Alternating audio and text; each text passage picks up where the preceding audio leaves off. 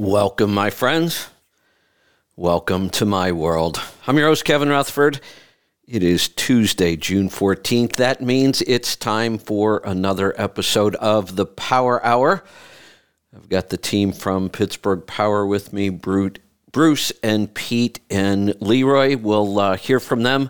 Then we will get to your calls and questions. We're going to open the phone lines. In fact, we just did. Calls are starting to come in already.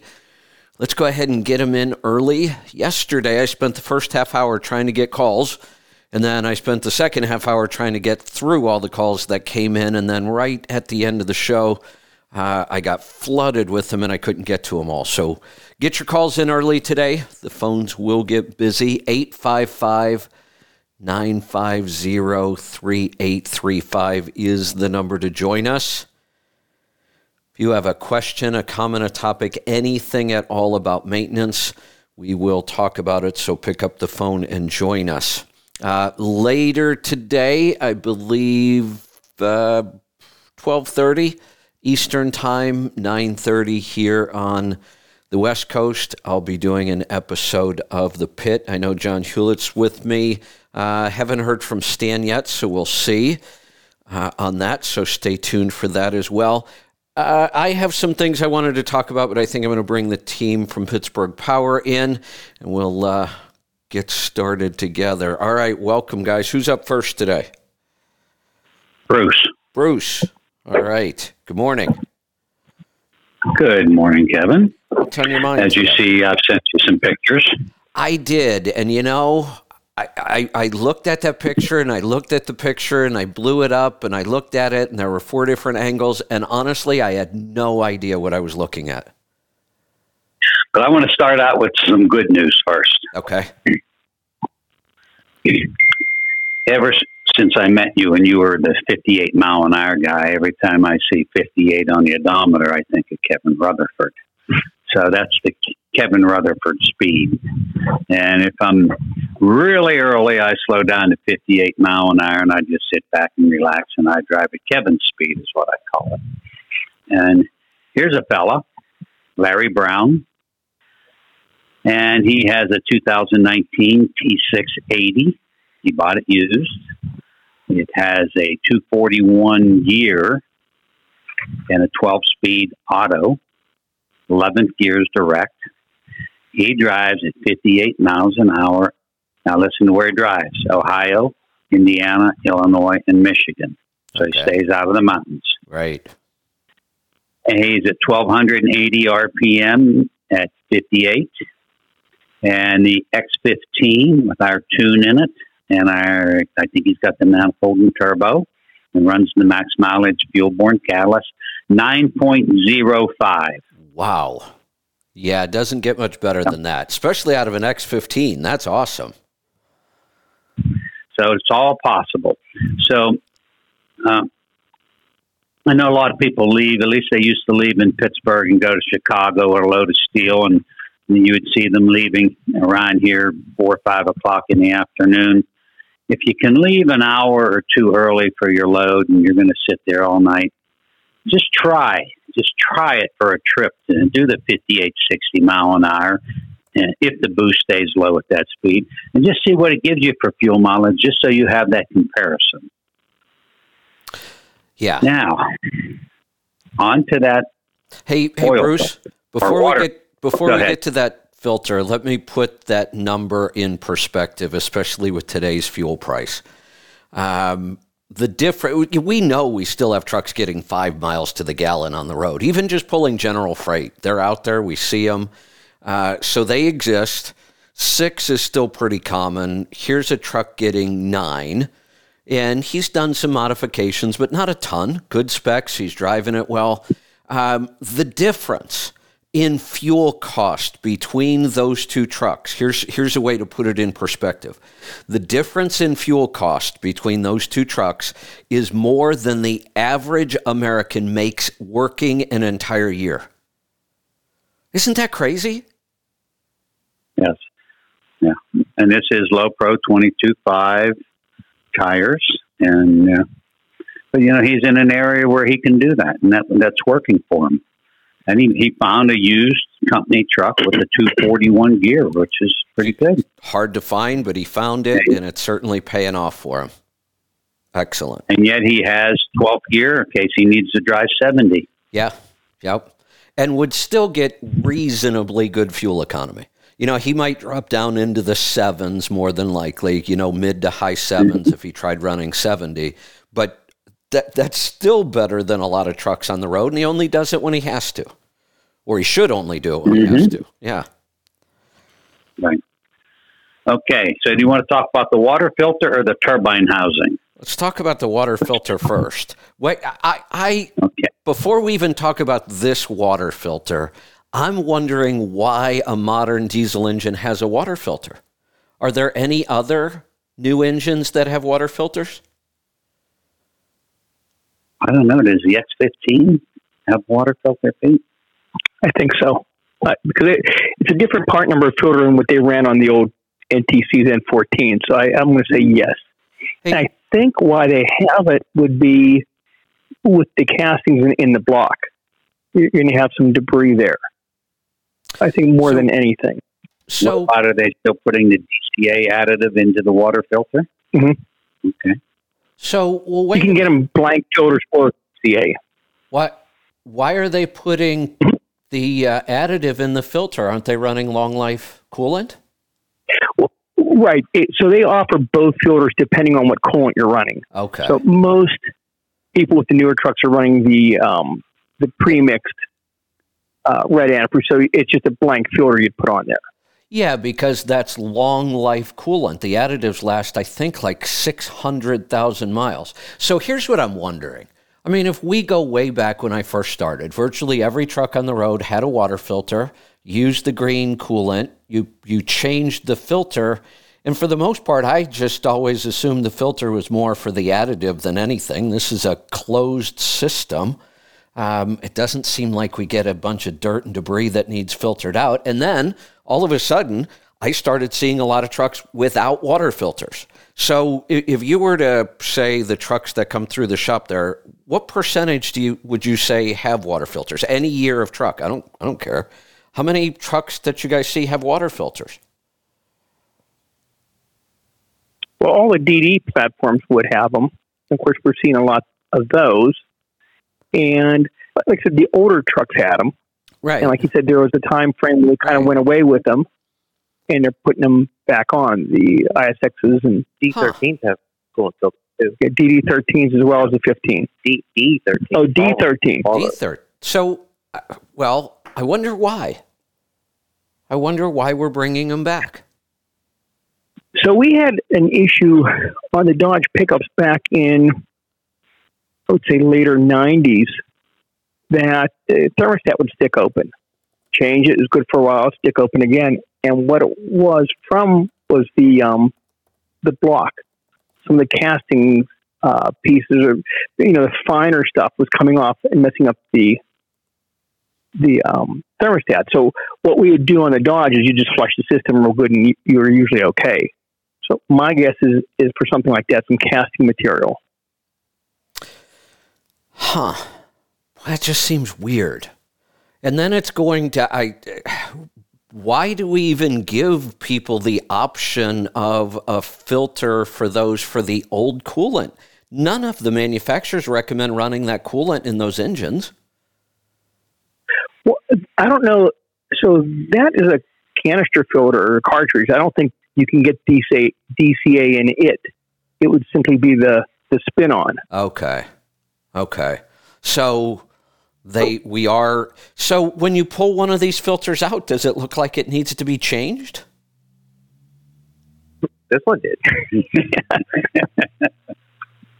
I mean, I'm not a mechanic, but Now, to pull this filter out, you have to drain some of the coolant out of the radiator. This isn't a spin-on filter. This is a cartridge, and it's below the top of the rad. So why did they do that? Why did Detroit engineer that? That's what I'm wondering. Maybe those German engineers decided they didn't want you to change it, or they wanted you to drain coolant out and put fresh coolant in. Huh. Yeah. Okay. I mean, I think the other reason for a filter is to try to extend the life, I think that's the other reason. Yeah, it just seems odd that we had them for years, and the biggest purpose of it back then, really, I just never knew what it was filtering in a closed system. And, we used it to recharge the additives, and once we went to a long-life coolant, those filters and additives all seemed to go away, and now we have them back again? Just seems odd. Well, maybe somebody from corporate Detroit will be listening. Yeah. And they can call in. Yeah. I may do some digging and see if I can figure that out. I'm just curious. So now, what the hell happened to this water filter to make it look like this? Do you have it up so people can see it? No, I need to. I had a bunch going on this morning. If you guys talk for a while now, I'll get it up while we're talking. Okay. Jay is saying that some of the DDs didn't have water filters. So see, that's what I'm wondering. Why do some have some and some don't? Why did we used to have them when we brought them back? I'm sure, I would hope there's a good reason, but I guess I'd like to know what it is. Okay. I'll have an answer for next week. All right. All right. That turbine housing, did you put that up so people can see it? No, I'll get that up next. As long as if I stop talking, because when I talk, I can't type and do this stuff. So I'm working on it right now. Tell you about this is from a 79-year-old owner-operator who's been driving a truck his whole life. He's really pissed off at us. Bought this turbo less than a year ago. No exhaust gas temperature gauge or pyrometer. And claims he doesn't need one. He knows how to drive a truck. And he sent this turbo in for warranty. And as you people will be able to see, the center section of the turbine housing is distorted and burned. That's the first sign the truck's been running too hot. He has an air filtration problem because turbo should be anywhere from 8 to 12 thousandths end play, and he has 25 thousandths end play. There's a thrust washer, and it's usually brass inside. Sometimes they're aluminum, and they're fed with oil. And think of a turbo or a compressor wheel. When the turbine housing is spinning the compressor wheel, it's like a vacuum cleaner, and it's trying to suck the air in through the air filters. And if your air filters are dirty or wet from driving through a heavy rainstorm, it will cause severe restriction in that compressor wheel is trying to get out of that compressor housing. It's like a propeller going through water, driving the boat forward. Well, that's what this compressor wheel is trying to do. So it puts a lot of strain on the thrust washer in the turbo, and it eventually wears. There's actually 3 ramps on that thrust washer, and it wears down those ramps. Maybe we'll make a video or post a picture of a thrust washer next time. It's really hard to see the ramps because they're really small. But when you wear those ramps down on that thrust washer, when I say washer, it's not a ball bearing or roller bearing. It's a brass or aluminum wear plate. You get excessive end play. And so I tried to explain to him that he has an air intake problem, or he has a very wet air filter, and he didn't want to hear it. Then the F-bomb started to fly and everything else, and so we parted ways. He was very unhappy. But I can't, and Borg Warner will not warranty a turbo with these 2 problems.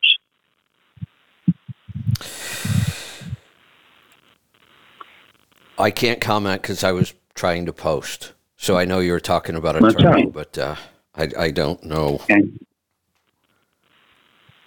So go ahead. Well, and I have one other thing I want to talk about. A guy somewhere just had his big cam rebuilt, and I said, "Who did it?" He saw a young fella I know that rebuilds engines. I said, "Well, if he's young, he probably has never rebuilt a big cam. So what did he set the line of protrusion at? I don't know." Was the answer. I said, "What did he set the timing at?" I don't know. I said, "Whose injectors did he put in?" He said, "I don't know." I said, "Well, do you know anything about this rebuild?" And he really didn't. And but he knows it has a miss. And I had to teach him how to find that miss. The engine was hot. So it's back to, you get the bucket of water, you get 2 rags, and you have to tilt the hood, and you touch 1 and 6, 2 and 5, and 3 and 4. Hey, 1 Bruce, and 6 are sisters. Bruce, Yes. I was listening to that just now. Better tell them what 1 and 3 and what they're actually touching. Okay. The cylinders on an inline 6, number 1 is the one towards the front, 2, 3, 4, 5, and 6. This is on the exhaust manifold where the turbo is on the right side of the engine. So you get a bucket of water and you touch at the same time cylinders 1 and 6 with the rag, not your hand because the manifold's hot. And then you touch 2 and 5 and then 3 and 4. 3 and 4 get hotter because they have exhaust from 1, 2, and 3, and then 6, 5, and 4. So they have the other 2 cylinders coming past them, so they get hotter faster. So 3 and 4 will always be the hottest on the exhaust manifold, and then 2 and 5 and 1 and 6 are the coolest. And if the fan's running, 1 will be cooler than 6 because it has all that air coming past it. But you touch and you soak down the manifold with the rags and you keep touching. And if you just pull the hill and you pull in and you do this, it's going to be really hot. But if the truck's been idling, it'll still be hot enough to tell. And you keep touching and you watch how the water evaporates off the manifold. And if it evaporates slower off of number 5 than number 2, then number 5 is your cylinder that has the miss. There was one other thing I wanted to say about that. I'll think about that. If the truck is cold, and let's say the miss is around 1,200 or 1,000 RPM, you have somebody, you start the truck, you have the hood already tilted, you have them hold the throttle at that 1,200 or wherever the miss is most noticeable, and then you take your index finger and you touch the bottom of 1 and 6, 2 and 5, and 3 and 4 cylinder.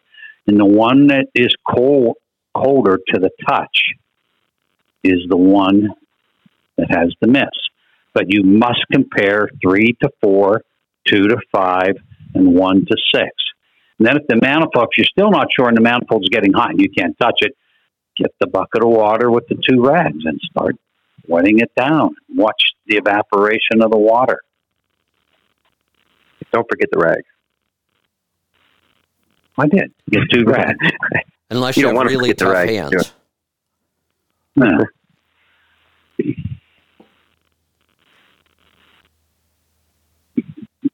Are you ready to come back, Kevin? Not yet. So somebody else can keep talking. I'm actually having a problem with one of these files, so I'll get it. I'm just working on it. So somebody else go with what they've got today. And I just want to say again, because I haven't been talking to too many people about torsional dampers on the front of the crankshaft. They are only good for 500,000 miles. And at around 500,000 or at 800,000 at the most, you should take your drive shaft off. Take it to a good drive shaft shop. You want it checked for straightness, and you want it balanced, and you want it completely rebuilt. People say, I just put new U-joints in a new carrier bearing. That is not the answer. The answer is to get it on the lathe and get the dial indicator on it to see if it's straight, and then hit it with the balance machine. That's my opening. Got it. Who's next? Pete? Yeah, I can go next. How you doing, Kevin? Good. What's on your mind this morning? I'll want to let talk everybody about know real quick. I just got those pictures up on truckingtribe.com, so if you want to go see them. Bruce, are we coming back to talk about this filter? Only if we want to. Okay. Well, let's do it. What went wrong with this thing? Don't know. Oh. Why was it in? Anybody know what in the shop? It wasn't a water-related issue. We had to take that part off. He thought he had oil in his radiator. thought he had a bad oil cooler. And I think he was told by a Freightliner dealer he had a bad oil cooler. And he didn't. Yeah. So we don't know yet what caused this. Here's the other thing. Wouldn't this cause some sort of a symptom? How are we getting any radiator flow at all, any coolant flow with this filter looking like this? I can't answer that, but I'll, when Pete and Leroy are talking, I'm going to go back and talk to the mechanic that was working on it, and I'll come back with more information. On the N14s, NTCs, Ks, those are all like a bypass. I mean, a very small amount went to it. That's what I was almost wondering. like a heater core. If this is a bypass. And I don't know if this is set up the same or not. I can't imagine that if in case that filter ever fails, that the whole system would get coolant. So like you said, it would have to be a bypass. Yeah, Maybe I thought unsafe otherwise. That makes more sense. Yeah, now I just wonder what caused this. I don't think we tracked that part down yet. And I don't think the coolant looked bad either. It wasn't like we drained the coolant and there was a bunch of contaminants in it, or the coolant looked bad. It looked like red coolant. There's no telltale signs of a problem. But we'll see coolant looking really bad, and it's because you're mixing different coolants, reds with greens and purples, and they turn brown and they look like garbage. Yeah, but that wasn't the case. That's what I thought happened to this one. But yeah, the coolant looked, when I saw it, looked fine. So that's yet another mystery. So that kind of leads into what I was going to talk about. Anyhow, was a guy will go to a shop. In this particular case, customer called up, has a DD15, lost oil pressure, codes came on, shut the truck off, pulled over, checked the oil, it was fine. Went to start it, would crank, but it wouldn't fire.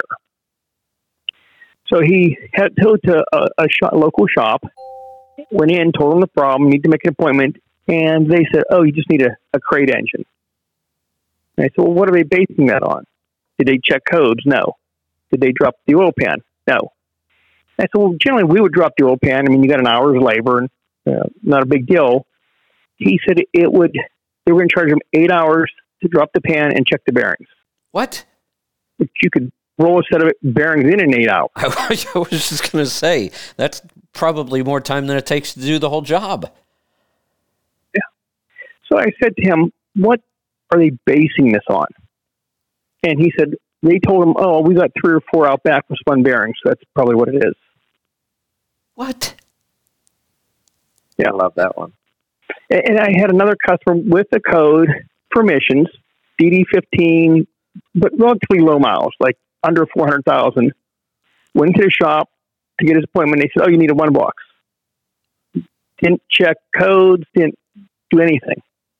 Just said, oh, you need a one box and X amount of money. And it was a lower mileage. And we know the one boxes go bad. And if a guy comes in with some codes and he's got high mileage, we give him a warning. Hey, it might need a one box. And this was low mileage with no idling. So, I mean, yeah, it could have been a one box, but more than likely it was not. Exactly. They just want to throw parts at it.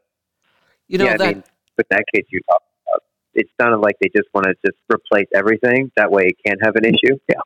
Like, we'll put new sensors, harness, and one box in, DPFs, we're good. We know we're good. That's one way to fix it, I guess. Not really great for the customer, but, you know.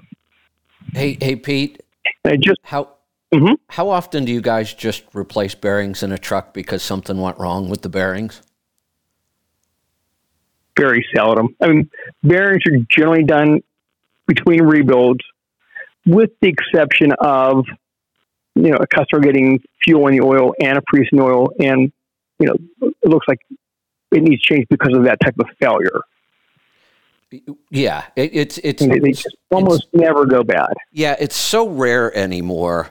Jumping to that conclusion without doing anything, just saying, well, it's bearings because we have 4 trucks out back with... I'd like to know why they have 4 trucks out back with bearing issues, spun bearings. That'd be interesting, too, because that's pretty rare. But to assume that this one now has a bearing issue would be like me saying, I got a headache. Oh my God, I bet I have a brain tumor. Other people have brain tumors and they get headaches. That's a ridiculous way of looking at this. You get on WebMD, that's what they say. Yeah, and so I know Detroit had that issue with the O-ring for the pickup, but that was years ago. That's right. Been long fixed. And it cranks over. So if that happened and he shut the truck off and it cooled down and then went crank because it locked up, then there's a good chance you're going to need an engine. But let's spend an hour and drop the pan. Yeah, you should always look. I mean, you're going to know right away if you spun a bearing. You're not dropping each one before you find it. You're going to know right away. Even if you had 4 in a row, you still have to check 5 because it might be something different. Yeah, that's We're crazy. seeing a lot more of that. You guys just need to ask some questions when they tell them, oh, you need this, without looking into it. I'm going to tell you one goes with that. Leroy, I think I referred this guy over to you. It was a Volvo with a Volvo engine, and it had some sensors that kept going out. And a Volvo dealer in Texas, told him the only way you can fix this is to delete it. Oh boy. I was blown away at that one. Yeah, especially from a dealer. Yeah, from a dealer. And I didn't ask him what the dealer was because I didn't want to get that dealer into trouble. So, Leroy, do you remember that conversation? Yeah, I do. And what did you tell him? Well, it's very common that somebody just brings something in. Nobody checks anything, like you're saying. They either check it or they read the code and they don't understand what they're reading because it's a bunch of abbreviations or, lawyers speak in jargon and stuff. So you get, I don't know, I'm not saying all techs are bad, but if you get a bad tech that comes up there like, oh, like it says DOC, it must need a sensor. Like, no, it says the DOC is face plugged, but then they keep throwing temp sensors at it. Or like, oh, well, the last truck I had in here, it needed a DPF differential pressure sensor. That's probably what this one needs. And that just happens all the time. So with that guy, with the Volvo, I was just like, well, what are the codes? And he doesn't know, the mechanic doesn't know. I was just like, well, we need to start step 1 before we kind of go from there. Right. So, sensors last 400,000 plus 400 to 600,000 miles. You don't need to replace them every 2,000. There's not that many manufacturer defects. It's very rare.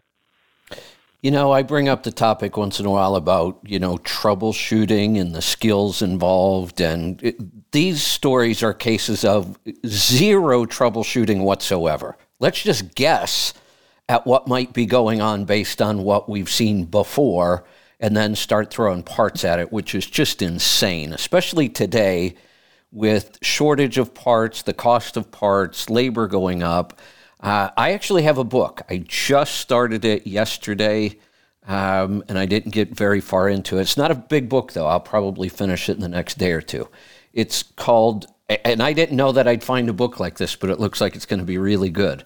It's called How to Spot a Wolf in Siberia, or How to Troubleshoot Anything. And the book teaches the basic skills of troubleshooting, not how to troubleshoot anything specific, just how to troubleshoot. And their first example of how to spot a wolf in Siberia is really pretty interesting. But it is a really good analogy for how you should be troubleshooting. So here's basically the framework of how to troubleshoot. You're in Siberia and you want to find a wolf, one wolf. So you stand out in the middle somewhere and you listen for the howls. And when you can determine which side of the middle the howls are on, you just draw a line right down the middle of that area. Then you move into that half and do it again. And when you can figure out which half the howls are coming from, you divide that in half. The analogy is that's how you troubleshoot. Look at all the possibilities that could cause this problem and then start eliminating them one at a time. Kevin, what you just described is what we've been doing for years with the comparing the difference in your turbo boost gauge and your exhaust gas temperature gauge. Yes, because exactly. It lets us know 50%. Do we have a fuel issue or do we have an air issue? Yep. And those two gauges let us know that. It goes back to Algebra 1. Did you have Algebra 1 in high school? Bruce, it's actually kind of funny. I did, and I'm actually really good at math. It's one of the things that comes fairly naturally to me. I don't know if I was bored or what. I actually got kicked out of Algebra 1 and got put in business math instead. Well, I had a phenomenal teacher in Algebra 1, and it was always X equals. And so whenever we started building big cam, high horsepower big cams, it was X equals this and X. But the word that always stuck with me, we have to have a known. Yes. And if you want to find the X, you have to have a known. And so whenever people call here with a problem, we have to have some knowns. Well, think about one of the hardest problems on a truck to figure out many times. We kind of joke about it on this show. I joke about it on Rolling Toe. We don't want to take vibration calls. They're always really hard to troubleshoot. How do you figure out where this thing's coming from? But what we do, we ask, when does it happen? When doesn't it happen? That's like the first step. And then from there, you just start eliminating the possibilities. And if you don't have, it's hard enough to find them when you do have a good framework and a system for doing this. If you don't have one, no wonder why most shops can't find half this stuff. So I'm going to get off this headset and I'm going back and find out more about this water filter. I'll be back. Okay, good. All right. So Pete, Kevin, also go ahead. Yep. On troubleshooting, sometimes we will find the problem by finding what it's not. So let's throw out the simple stuff. So, power problem. Okay, let's check for a boost leak. Okay, well, there's no boost leak. Let's check the air filter. It's clean. That's not it. And that's sometimes a cost-effective way of going about troubleshooting. Yeah, it is. And if you're, if you're good at this and you have experience with it and you really care about your customers, you try the least expensive stuff first. Let's eliminate something we can eliminate in just a couple minutes so we don't have to charge them an hour to figure out that this wasn't it. And then you move on to the next thing and you just keep doing that. Isn't this the way we've always been told that Edison invented the light bulb? He figured out 999 ways not to make a light bulb first. Yeah. And we always try, and this is something that this goes back to when, 30, when things were simple, but let's take time and find the problem. It's going to miss. Okay, let's see what it is. Don't just throw a set of injectors in it. Don't just throw a camshaft in it. Let's find what it is first. We've always pretty much done that here. We'll take a little bit more time trying to find the problem so we don't put a set of injectors in when it doesn't need a set of injectors. Yeah. And, those two Detroit shops went to both the most expensive way to fix the problem. The one-box code, you do a one-box and sensors and harness, that fixes that no matter what was wrong with it. And it covers them because they're just like, well, we replaced everything. I don't know why it's not working. We replaced everything. It must be a bad one-box. Yeah, right. Please wait 6 more months. Yeah. And just priced a one-box up for one of our customers. He was here Friday, and he said, see how soon you can get one. So I called our local dealer, and they won't even give us a date. The one boxes for Detroit is simply unavailable, was what I was told. Wow. We don't even have a time frame on them. So again, this is where it comes into, let's take care of what we have, keep the overhead set, check for boost leaks, run the max mileage. All this will reduce the amount of work you're putting on the after treatment. Yeah, good point. Good point. Hopefully, we really have to make this stuff last. Not just because it's so expensive it is, but now we're actually looking at trucks might be down because of this. Mm-hmm. And this is a 2015, so it's not like it's an old truck where, right? Okay, hey, the truck's 25 years old, that's why we can't get parts. Right. Yeah. And this is the time frame of these vehicles where they're going to need work. They're 7-year-old vehicles. They're going to start needing some stuff. Yeah, exactly. That's right. And if we can't get the parts, we're going to be screwed. Mm-hmm. All right. Yep. Pete, you have And anything else? One last thing. One real quick one is the TA is now starting to carry the max mileage catalyst. So the White's Trucks Center in Virginia was the first one to carry it, and now we've got, I think, 6 more. So this will be on our website. Which TAs now have our catalyst? Excellent. Good. A lot easier for the guys to get then. Yeah, good to know. All right, Leroy, what's on your mind today? Oh, well, just to carry on with the theme of DDs, I guess I'll talk about DDs as well. So at the end of the last show, we talked about CPCs getting stolen and how there's a shortage and you can't get them. So there was a guy that actually came in the shop a couple days ago with what we determined is a bad CPC. So we took it out of the truck. I put it on the bench. I have a bench harness for one. And I have a good used one. It's not for sale. It's a good used one that I use for testing. And I can hook up to it and it connects. And there's, so there's nothing truck-wise, no wiring. It's just on a bench harness. It connects. I plug his in. It doesn't connect. So I was like, well, unfortunately, it looks like you got a bad CPC. And he's like, well, I saw this guy on YouTube that has a machine that can fix them. He's like, I'd like you to look at the video. Okay, well, let's look at it. So this guy has a BGA rework station, which just means ball grid array. So the bottom of the big processor chips on the CPC, they have a bunch of 250 or 300 little balls of solder on the bottom. And those melt to the board. That's how you get them, to make contact and stick. Old ones used to go through the board and be soldered on the bottom, if you ever seen an old circuit board.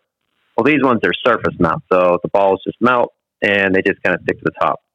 Well, they're having some sort of issue on these CPCs where either those little solder joints are cracking or you have some sort of connection under there is broken. So what this rework station does is you can put the CPC board in there, basically reheat it enough to release all the solder joints, pull it back up off. Then the guy has a squeegee, a screen printing thing for on a t-shirt. You know what I mean? Where you put the ink down and you kind of squeegee it over. Uh-huh. So it's basically the same thing, but it's a pattern at the bottom of that chip. He cleans up the board and then puts it back down on top, and the rework station resolders all those joints. And this guy has actually brought a few CPCs back to life, and we have the one in the shop we sent down to him. And I'm really curious when he gets it back if it's going to work afterwards. Wow. Now, isn't this the module that keeps getting stolen? Yeah, that's the CPC. That's the one that keeps getting stolen. So if there's an ability to fix it, I mean, I've seen this machine before. They're pretty expensive, but yeah, it's I've seen people. There's a bunch of videos on Xbox, on YouTube, that's how he had to fix the old Xboxes, how to reflow the chips and stuff like that. And it's the same process, I guess, on the CPC. That's what's really going bad is it just needs the processor chip reflowed. Well, if that's the case and they can actually fix this and they're being stolen everywhere because we can't get them, this is a pretty big deal to be able to fix them. That's what I was going to say. It's a really big deal. Yeah. So, I mean, that's like somebody being bankrupt versus actually being able to go back out on the road. Yeah, absolutely. That's so. Yeah, definitely keep us updated on this.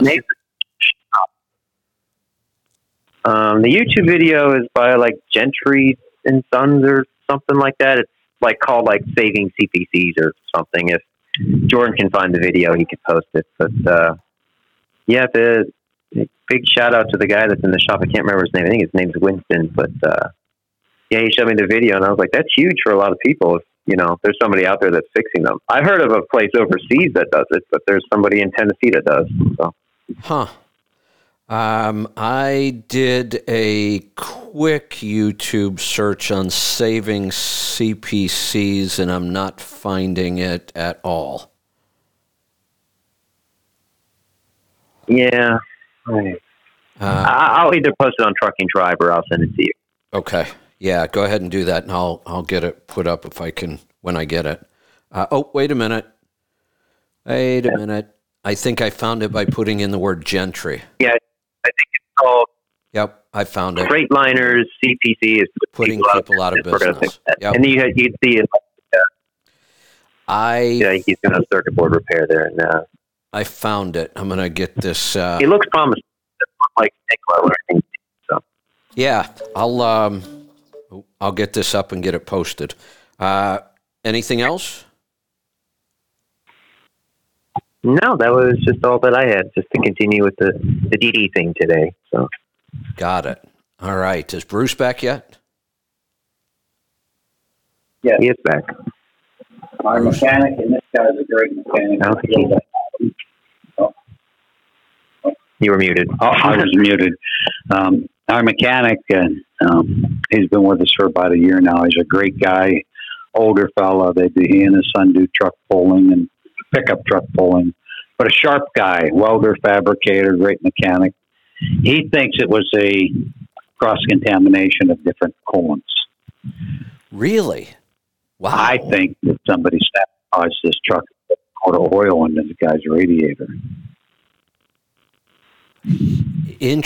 I know mixing some of those coolants can lead to some nasty results, but man, that's really bad. Well, doesn't stop leak look like that too? I was almost going to say this looks more like somebody put some sort of a leak. Actually, it looks like we got a bunch of oil in there, but I don't really think that's what it is. That would be so obvious. Right. Huh. So, no definite answer on that one. All right. Well, I think that'll cover what we've got today. Let's get to some phone calls. If you want to join us, jump in and dial right now, 855-950-3835. We're going to get started in Arizona. Mark, welcome to the program.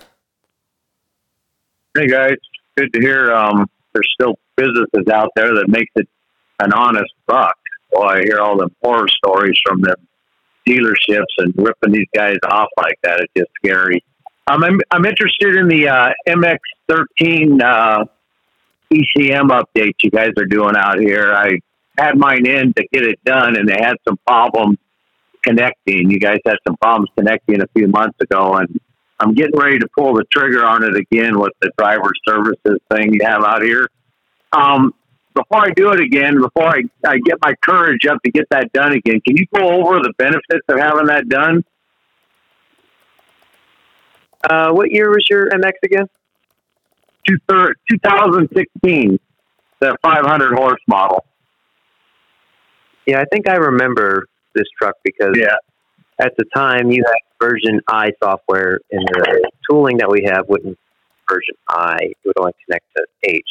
In the months afterwards, the tooling part of the company, they fixed the issue so we can connect to I software. But as far as the MX Tune and the benefits and whatnot, it's similar to all the other engines that we do. Of course, more power, horsepower and torque.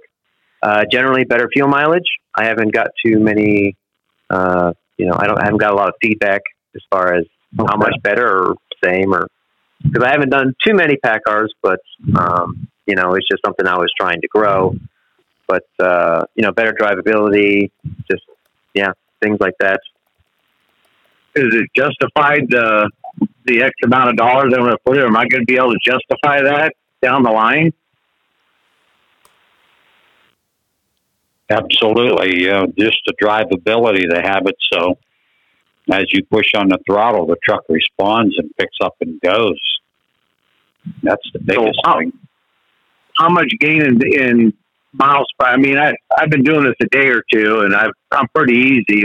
The stock one, I'm right around 7.3, 7.4 monthly. Am I gonna see 8 out of it to justify the increase in the price of getting that done?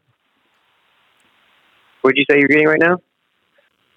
7.3. About 7.3, 7.4. Yeah, I want to get 8. Yeah, I don't think the tune's going to push you up that far. The MX is tuned pretty well. There's not a whole lot more to squeeze out of them. So, okay. Running mileage cap. Yeah, I am. And a matter of fact, I'm out right now, and I heard you said you could get it to TA, but I don't know about on the west side here. But this will be the first time that I'm going to fuel without the max mileage since I've had the truck for 2 years. So I'm hopefully I don't feel a big difference in missing a dosage once in 2 years. I think. Where are you right now? In Needless, California. I think the tune will probably give you like a quarter, so you'd probably be up around 7.5, 7.6 afterwards. But yeah, eight's a long way away. We have a lot of dealers. You say Needless, or did you say? Yeah, Needless. Yeah, same thing. Yeah, needless, same thing. Yeah, where we used to get our radiators filled at. All right. So we have Zuzu Bakersfield, CERES, Sierras, Coulterville, Escalon. Yeah, that's all up in the. Hughes, getting close. Madera, getting close. Barstow, looking for Barstow. But Vista, those are the okay. Hey, Mark. If you're near any one of those, Excuse me? catalyst out to you. We can give a gallon catalyst out to you. Do you know what Needles is famous for? Oh. No? Needless has horrible phone service. Yeah, I'll bet. Does anybody on the line know what Needles, California is famous for? Filling your radiator. Non-drugs, right? No, I think I'm right on this. The cartoon strip Snoopy. Snoopy has a cousin Spike who lives in Needles, California. That'd be good for something. Just another Are you guys piece using the same trivia? Are you still using the same tuners in Phoenix? Yeah. The same tuner guy? Yeah, okay. All right. I think it was. Hey, I've got a question for you. Yeah. Dr. Jane Gates has been working on an additive to go with the max mileage catalyst that is strictly for fuel mileage. The catalyst, its main purpose is to burn soot carbon. The new additive is made strictly for fuel mileage. Bruce Luke was actually one of her test units of 2013 ISX. And he was actually mixing in a little bit strong, but he went up 1.6 mile per gallon. If we bring this out, that's a bunch. Bruce. So if we cut that in half, even yes. Yeah, I was just going to say we need to see some more testing on that because I'd be the first one to call bullshit on an additive increasing over a mile per gallon. Oh, I agree. Yeah. Keep in mind, this was the very first guy to use the max mileage, and he was between $8,000 and $12,000 a year on maintenance. But I think that's what it was. He went up 1.6. Now, like I said, he was over treating it. He had the mixture wrong. But if we bring this out and we put it in and we redo the formula for the max mileage, 50% of it is going to be to increase the fuel mileage. So if we put it in the gallon, that means it's going to take 2 ounces per mile versus, 2 ounces per 25 gallon versus 1 ounce. Or should we put it in a separate container and you put the 1 ounce, the 25 gallon of the catalyst, and 1 ounce of 25 gallons of the mileage improver? My vote would be prefer. So far, I have 50. Yeah, I would have both 50-50 of it. Yeah, my vote would be. I would have it available both ways. Yeah, that's not a bad idea either. Having it both ways. If you're only going to do it one way, absolutely. My guess or my vote would be keep them separate because we do know there are some trucks that do okay without the catalyst. Not a lot of them, but if they're spec'd right, they're driven right, we're not having problems. So then I would want to be able to buy just the fuel mileage improver. One of the things, and I may reach out to Jane myself and ask her a couple questions, and I'll let people know she is on truckingtribe.com now. She joined this week, so she's available. If you have any questions about any of this stuff, you can reach out to her on truckingtribe.com. And for both sites, a lot of people don't know this. If you're posting something or if you're responding to something, another post, if you type the @ symbol and then start typing somebody's name, a list will come up. You choose their name from the list. As long as they're a member of the site, their name will be there. And then that tags them so they get a notification that you've tagged them or you're asking them a question. So if you have a question for Jane, you can reach out to her on truckingtribe.com. My question would be, what's the mechanism of this fuel mileage improver? What is it doing to the fuel that improves my fuel mileage? And the reason I ask it is, honestly, I haven't found a single additive ever that does that. Oh, we were playing with this a couple years ago when fuel was cheap and it was working, but fuel was $2 and $2.20 a gallon, so we didn't go any further. And again, we got a phone call from Bruce Luke and a couple other people that we were using to test it. And they said, that product you had 2 years ago really worked. We'd like to have it back. And so we're in the thinking stage right now. Got it. All right. Well, I'll be interested in seeing some results. That's for sure. Okay. All right. Where are we on this? Mark, do you have anything else? No, you guys did really great. I'll see if I can get that trigger pulled on that. And just on the health side, my wife was suffering from a lot of headaches, and I took her to the emergency room. And the emergency room doctor said it was domestic problems. We were having marriage problems. What? And I convinced him. Yeah, I convinced him to do a CT scan, and it wasn't a domestic problem, and she's got a malignant brain tumor, and the doctor was in pretty much shock. But question the doctors out there, questions the mechanics. There's a lot of mistakes made around right now, and it's just some of it could be really tragic and put these guys out of business by buying one boxes when they're, DEF filter plugged or something. It's scary, and I don't see how these guys are making it. I'm sorry, go ahead. No, I was going to say, Mark, certainly I'm sorry to hear about what's going on, but, it's bad enough when we have this horrible troubleshooting model with our trucks that could certainly cost us a lot of money or put us out of business. But when doctors are that bad, here's the thing. I'm not a doctor.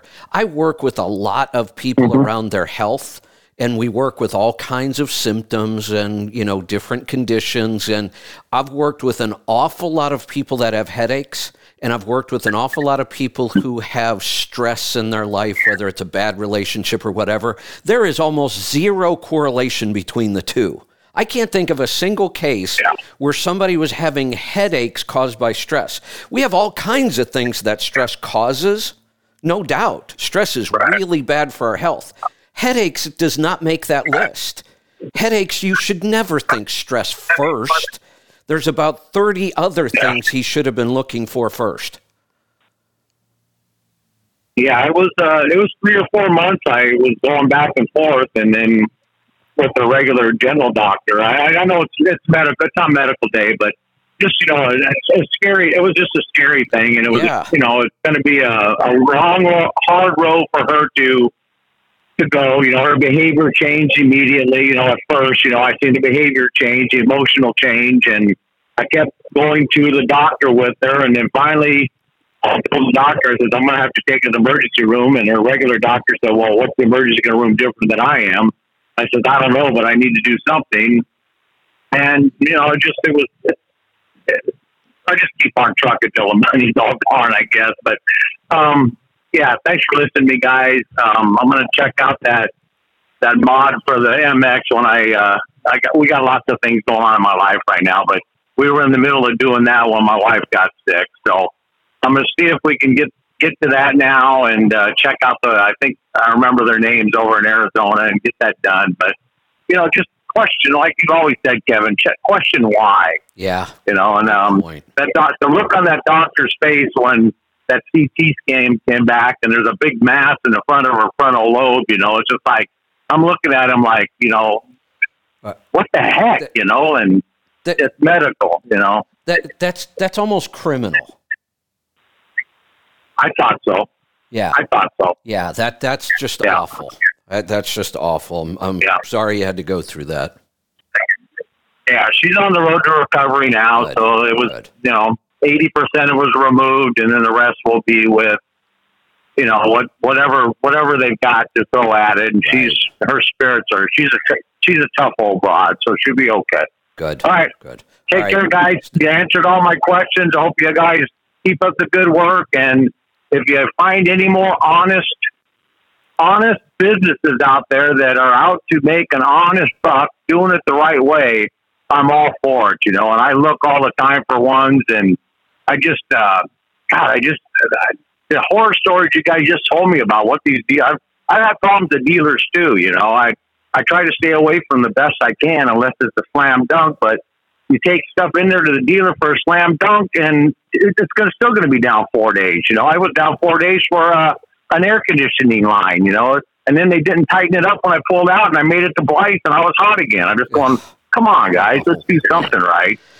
All right. I took it. Go ahead. Want me to give you 3 dealerships right now that are good, honest people? In Southwest? Minnesota. Clearwater, Peterbilt in Minnesota. Yeah. Rush, Peterbilt in Greeley, Colorado. Charlie Jones is the general manager, a great friend of mine, really sharp mechanical guy. Yeah. And Sioux City, Iowa. Harlan at Sioux City, Iowa. Pete. Yeah. Yeah. They're out there. Oh, they're still there. So we get about Doc Holiday at Border International in Las Cruces, New Mexico. Yeah, that's close too to me. Yeah. Yeah. They are out there. It's just, it's a crapshoot to taking these trucks in anywhere anymore. It's scary. And how a single truck owner operator is going to make a buck. It's going to be tough. It's going to be tough right now. You got to be on top of every issue that you have. Yeah, I agree. And you have to do a lot of your own maintenance that you can do. Every day I'm too old and hot. I got lazy since doing this since the 70s, and I just crawling around just kills me anymore. One little cut and I bleed to death. It's just ridiculous. Are you as old as me? No, I don't know how old you are, but 73. Oh, I wish I was that old, but I'll probably never make that. But congratulations, you made it. Anyway, I'll never get that old. Yeah. You did my own work. Yeah, and that's a hard living too. What you guys do, man, it's hard working our truck. It's not easy, You ain't going through selecting gears all the time, but I used to rotate my own tires. And I did. The tires on the 3500 Ram get pretty heavy now. So for $40, we'll rotate the tires and they'll balance them. So I pay $40. I get them balanced and rotated. There you go. $40. Hey, Mark, we're going to cut you loose. Phone calls are starting to build up. We've got to get to these calls coming up at... in just about 30 minutes, we'll be starting an episode of The Pit as well. We're going to get to all of our calls here today, so we'll keep going till then. We're going to head off to Virginia. Charlie, welcome to the program. Good afternoon, gentlemen. I got 2 questions. First one is with the starter on my truck. I put a new starter on because the other one, when you turn the key, it wouldn't start. Wouldn't do anything. For about a day, the new starter works fine. Now it's back to doing the same thing. You turn the key over to start, it don't do anything. But you take the screwdriver out. Now this is 60 series 14 liter, and you put the screwdriver on the little solenoid on the top, the post out to the frame of the truck, bring it down to the hot wire on the starter, she fires over and starts. Would that be a starter, or would it be one of the solenoids that's possibly bad? So when you hit the key and it doesn't do anything, it doesn't try to crank, does the solenoid click? What does it do? It does nothing. It's like it's no power going from the switch to any of the solenoids, which I got the one on the firewall and two on the starter.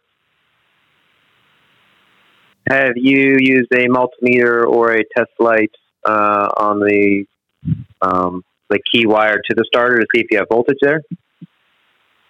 No, I haven't, because I'm listening.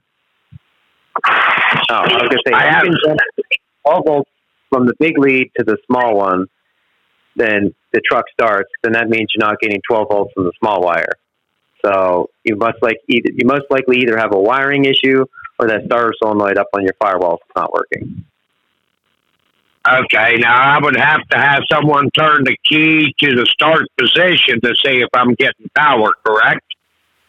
It would take two people to do that? Okay. Now, my second question, I just did an oil sample, and no, I didn't send it in. I'll probably send it in next week. They flagged my fuel dilution as 2.9, but the truck's been doing a lot of idling because of the starting issues that I'm having. So I've been letting it idle. Would that cause the fuel dilution to be higher with the truck doing a lot of idling? It's not getting a clean burn? Yes. Okay. Okay, because everything else, my oxidation came down. My iron's only at 28, which is shocking me because I basically use the catalyst every time I fill the truck with fuel. And my lead from the April sample till the June sample really dropped. My lead's at like 10. So I'm thinking when I got that first set of oil out there, a lot of the pain from cleaning up the crank finally got out of there. But I'll send the sample in next week. I'll try to remember to do it on Tuesday so we can actually look at the sample. But I was concerned about my fuel dilution. And because I know it gets so high and we can blow a pan off the bottom of one of these. But I'll check that with the solenoid. It could be the solenoid on my firewall is not right. I'll check to make sure. Well, the other thing it could be is your key switch too. I mean, there's three pieces to the puzzle. You have to have voltage to the key switch, and then you have to have the key switch actually work to send voltage to the solenoid, and then you have to have voltage from the solenoid that goes down to the starter solenoid. So it can be either one of those things or multiple. So you kind of have to start from the battery and work through the key switch to the solenoid, kind of just follow like the path of where the electricity goes, and you'll find your problem. I appreciate that, and I appreciate everything you all do for us. All right. Yeah, thanks for the call. Let's head off to Minnesota. We have some lines open, and we have some time left. So if you jump in now with the call, we will take them. 855-950-3835. Let's go to Minnesota. Brad, welcome to the program. Morning, gentlemen. I have an oil sample I'd like to review with you guys. All right. I think I've got it here in front of me. Is this a 97-3406? Yes, it is. Okay. It's a 15,000-mile oil sample after last fall. I had gotten into an accident, flipped it on its side, and wanted to make sure the bearings are still in good shape. What I can tell, the oil sample looks good. Oil sample actually looks really good. How many miles are on? Do you have 830-some thousand miles on this thing? Yes. Wow. Looks really good. This is a really good oil sample for an engine that is now, 25 years old? And it's been rebuilt, and it's got 800-and-some thousand miles on it. This oil sample looks excellent. Yeah, the block's got 2.2 million miles on it. Wow. Yeah, this thing's been taken care of well, and somebody did a nice job rebuilding it. The fuel dilution, I know that seems a little high, but at the same time, it's not really a concern because you said anything over 4. Yeah, 2.3, we see that on trucks that have virtually no fuel dilution at all. Your viscosity's right where it should be, so I can't even believe how well the base holds up on this engine. Now, your base is still at almost 8. Yeah, I do use a little more oil than I'd like. Every 5,000 to 7,000 miles, I go through a gallon. Yeah, at 800-and-some thousand miles on a block with 2.2 million, that's not horrible. And that's part of what's helping keep your oil really clean, too, because we're putting in a little more makeup oil than normal. But I'd say you don't have anything to complain about with this one. Good to hear. Well, thanks for your help. You're welcome. Thanks for the call. Yeah, it's a... Uh-oh. Oh, no. I just hung up on the team from Pittsburgh Power. Sorry, guys. Can you call back in? Rookie mistake there. I just hit the wrong button, so we'll give them a minute or so to dial back in here. They have to reconnect the board to our system. So I will, the call's coming in already, so I'll go ahead and jump in and get started on this call. We're going to head off to, okay, here's the call I was trying to drop. We'll get rid of that one. All right, Pittsburgh Power team's back already.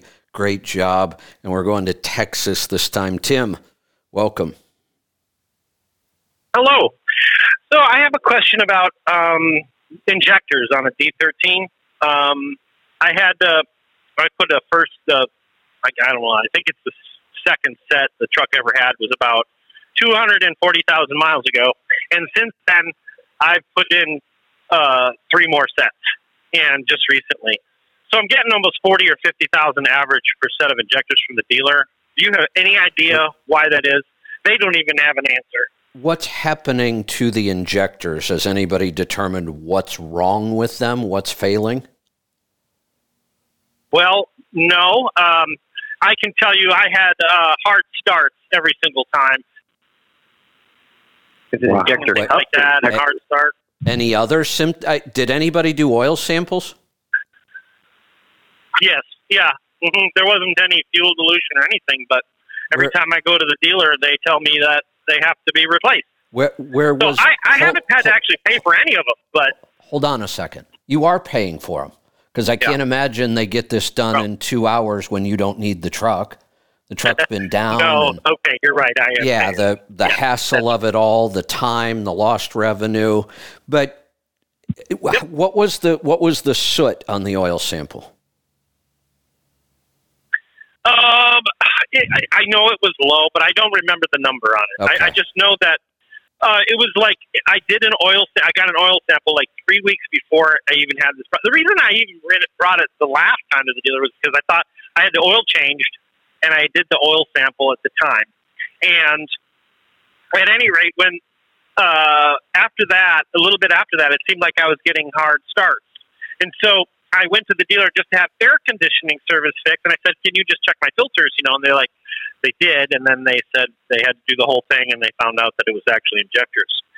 So, wait. That's what happened. Yeah, let's stick with this for a second, because I'm not sure that this is injectors. Okay. Pete, you look at a lot of oil samples, and then you get to see what's really wrong. Can you think of a case where you had bad injectors and you couldn't see it in the oil sample? The only time we run into that is a low power complaint. Right. And we dyno the truck and it's low on torque. And there's no misfire, no smoke. But generally that's a set of injectors with a lot of miles on them as well. Yeah, almost. I'm trying to think back. I can almost always see an injector problem in the oil sample, and it usually is either high fuel dilution, high soot, or both. What are the other? None of that. What engine and what year? It's a D13 Volvo, about 875,000 miles on it. And then the one guy there was saying that maybe they have to pull the head and find out what's going on. And I don't know if that's true or not. But. Why would you pull a head to see what's going on with injectors? Well, that's what I agree with that. Yeah.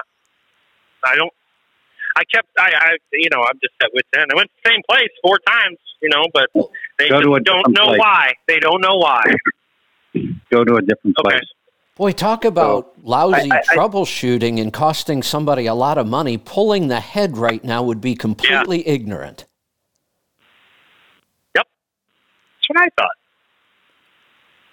I don't know what pulling the head would do to... They think... Well, actually, the one guy told me, he said that it could be a problem with the head, which is causing the cups not to seat properly. That's what his answer was. That's right. I remember that. So if an injector cup's not seating, you should have coolant running in on top of the piston. Yeah. Yeah, none of that. There's none. And they did their own oil sample, too. So, yeah, there was nothing. They didn't have anything.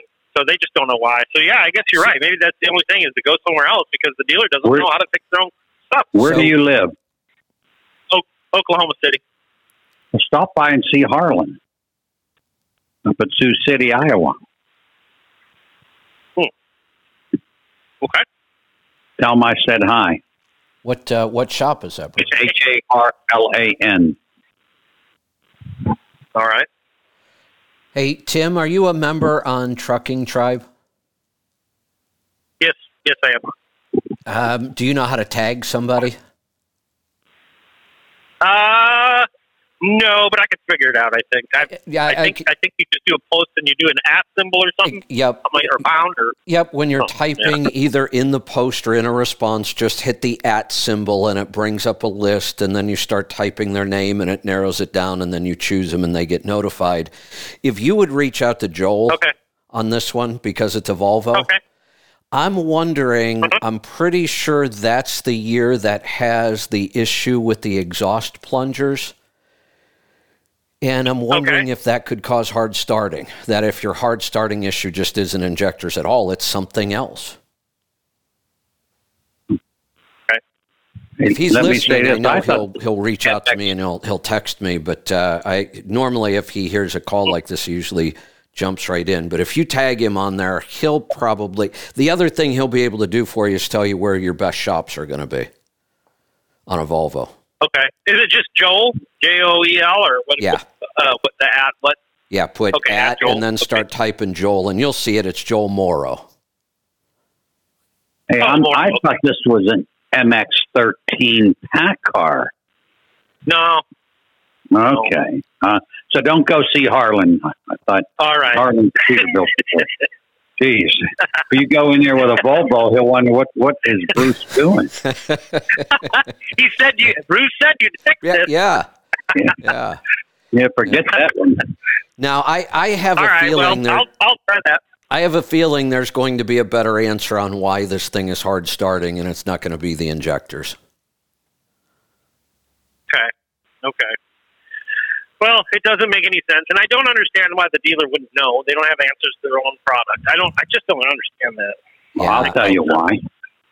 tell you why. Because the Volvo dealers tell me they can't get technical help from Sweden. And that's the problem I have with foreign engines. So, and I'll leave it at that. So they're installing the new injectors wrong. Yeah, that More time. They're very specific about the cups.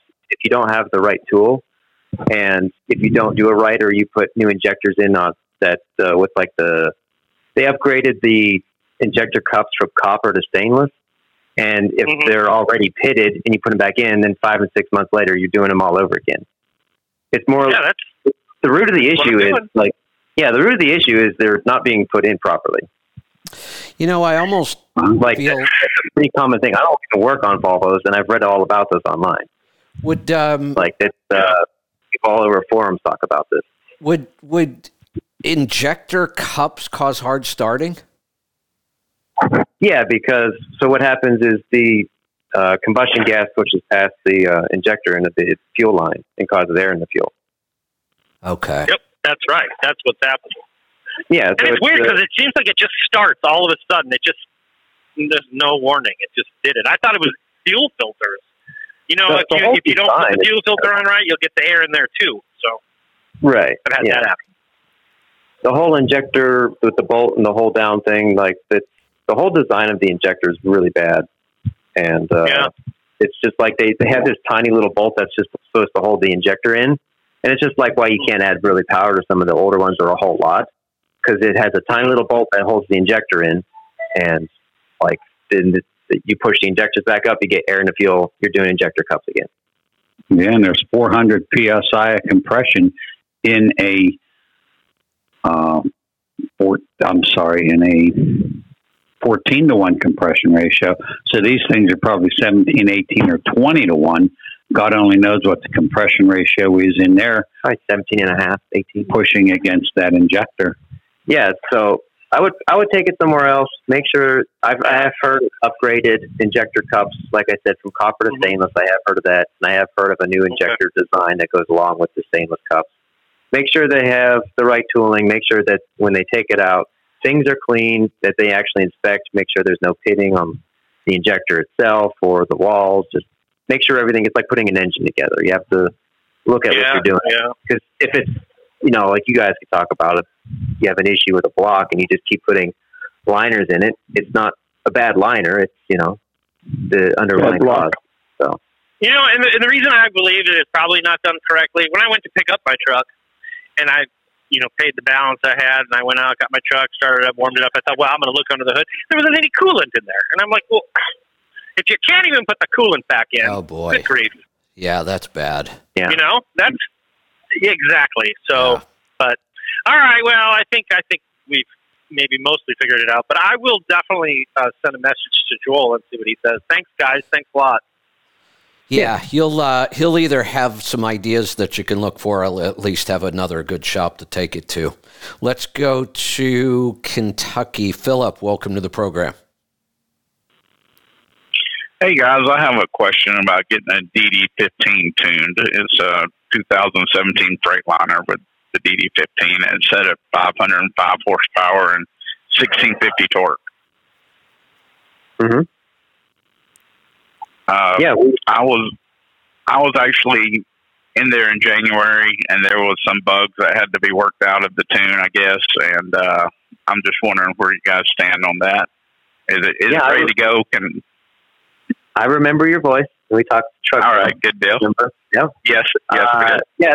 Since then, we have had the EGR high flow issue solved, so I don't have that problem anymore. Okay. What about the DEF consumption issue? I haven't made much progress on that. I've kind of been happy where they've been recently. So. Right. Okay. Good deal. I guess that's all I have. You guys have a great day. All right. Thanks for the call. Let's go to Idaho this time. Mark, welcome to the program. Morning, guys. How you doing? Good. Thanks for taking the call. Hey, I got a 2016 Kenworth. It's got an ISX in it, and it's got a factory Cummins tune. It was 550, 1850, and it's now 600 2050, and I'm just at my 500,000, and I was going to do my 500,000 service, and part of that was changing my damper. But you guys are sold out of your standard damper and your serve duty one. And my question with that is when I do my, when I do my 500,000 service, I was gonna call you guys have a tune put in it, which is gonna bump me over that 600 mark by a substantial amount, probably.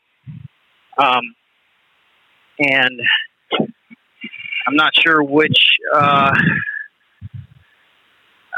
I'm sure people put tunes on standard New Balancers all the time, but I'm not sure which one to go with. And plus, you guys are sold out of both. You've been sold out of the standard ISX one for quite some time. So the manufacturer having problems getting steel, right? Yep, sourcing the materials. Yeah.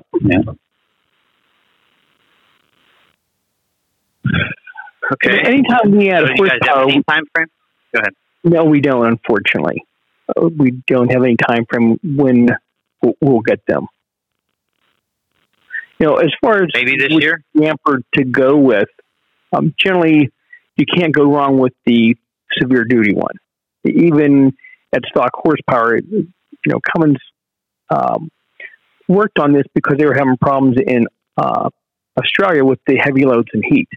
That's why this came out, the severe duty. So being that you're going to have more than stock horsepower, I'd definitely go with that. And if you want, you can check on our website or give us a call and see, in a couple of weeks if they come in or not. Yeah, okay. I do check regularly, and the serve duty one was not sold out, but it is now. So I kind of now I'm just going to wait, to see. But I just wanted to make sure, because I know with the serve duty one, you cannot put a balancer on it because it's too big, right? You can only do the damper. That is correct. There's clearance issues. So you cannot run the mercury filled balancer with the severe duty damper.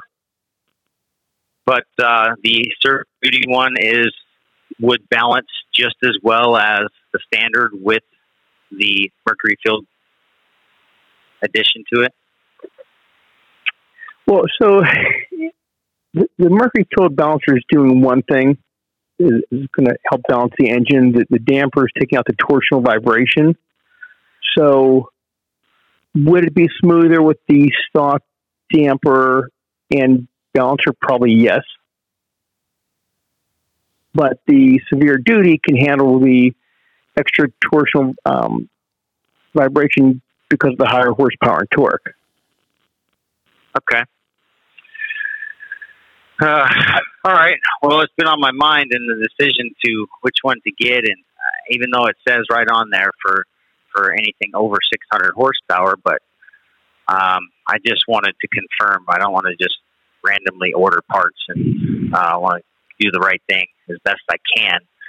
But and you guys wait for the severe duty. The what? Be patient and wait for it? Wait for the severe duty, yes. Okay.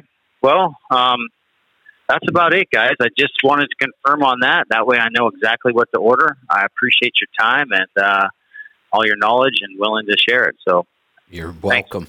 Thanks for the call. Let's go to this going to be our final call for the day. We're going to go to Kansas. Bob, welcome to the program. Yeah, I just had a quick question. I never heard it discussed, but why did the 12.7 Detroit, why does that oil get so dirty and nothing's flagged in my oil sample, but like on a Cat, it looks like a C15 Cat, it looks perfectly clean, and it'll have stuff flagged on its oil samples. And I was just curious, why do Detroit have such dirty oil? And I'm just curious about that. It's one of the mysteries. It's one of the mysteries of the world. I've been asking this forever, and I don't get it. You can look at oil samples. The oil samples are absolutely clean. There's nothing in there. But just like you said, I've seen cats with 10,000 miles on them. The oil looks like you just poured it out of the bottle on the stick. And in Detroit, you change the oil, fire it up, and you pull the stick out and it's dirty. I've been asking that question for since the Series 60 came out. So it's the only thing with color. All the other stuff on there you can't see. So yeah, it's on an oil sample. Just weird. There's nothing in there that ever shows up on an oil sample. No, that's all I got, guys. That was my question for the day. Does anybody else have any thoughts on that? Like I said, we've been dealing with this for a couple decades. I'd like to try a couple things, and I would like to have one with the OPS on it and also running the catalyst. And let's put on a Harvard along with the OPS and see what happens. Well, I can tell you two things there. Well, the catalyst, I don't know, because I haven't run the catalyst on a Series 60 and then changed the oil or done a sample to know it. It keeps it. But I can tell you that the type of oil doesn't matter and the type of filter doesn't matter. The Harvard was the very first filter I used, and the first engine I used it on was a Series 60, and I thought the same thing. I hope that my oil looks clean on the dipstick, and it never did. And with the Harvard, I did my first oil change with the Harvard filter at 250,000 miles. That was the second oil change on that engine. I changed it right away new, put the Harvard on new within the first month I had that truck. This was a 95 Series 60. That would have been is that still a D-Deck 2? A 95 would be a 3. 3? Okay. So I did the first oil change at 250,000 miles, and it didn't need it. What happened was I took it to a new shop, and I explained to them very, very clearly, don't change the oil on this truck. I showed them what filters to change, and they changed the oil on the truck, even though it didn't need to be changed. But even with the Harvard, change the oil, fire up the truck, and it looks dirty on the stick. That must be fine enough that it's getting past the filters and not being able to be filtered out. Yeah, and what is it? If it's soot, why aren't we seeing high soot? In fact, it's the opposite. We tell people all the time on a Series 60, if you have it tuned right, your soot should be less than 0.1. And we see that a lot. And yet you look at the oil and it looks like it's dirty, like it's black, but it's not. And we know it's not. Yeah, I've seen that too. I have no idea what that could be. Huh.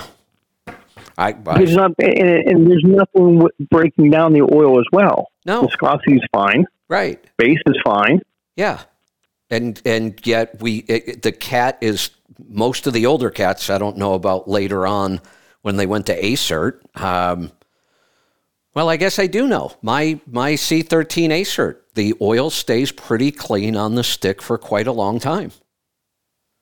I do know that. I have an ACERT. Cats always have seemed to be like that. And the Cummins seems to be somewhere in the middle. I don't know about, all the new engines. I haven't really, but it's always been that Detroit cat kind of comparison we've made forever, and nobody can explain it. Yeah. All right. We're going to wrap this up, and we are going to take a 15-minute break, and we will come back and launch the pit at 9:45 here on the West Coast, 12:45 on the East Coast. We will see you then. Thanks for joining us. We'll also see you back here tomorrow for a big Destination Health Day. Be safe, be profitable, be fit and healthy. Always do the hard work and master the journey.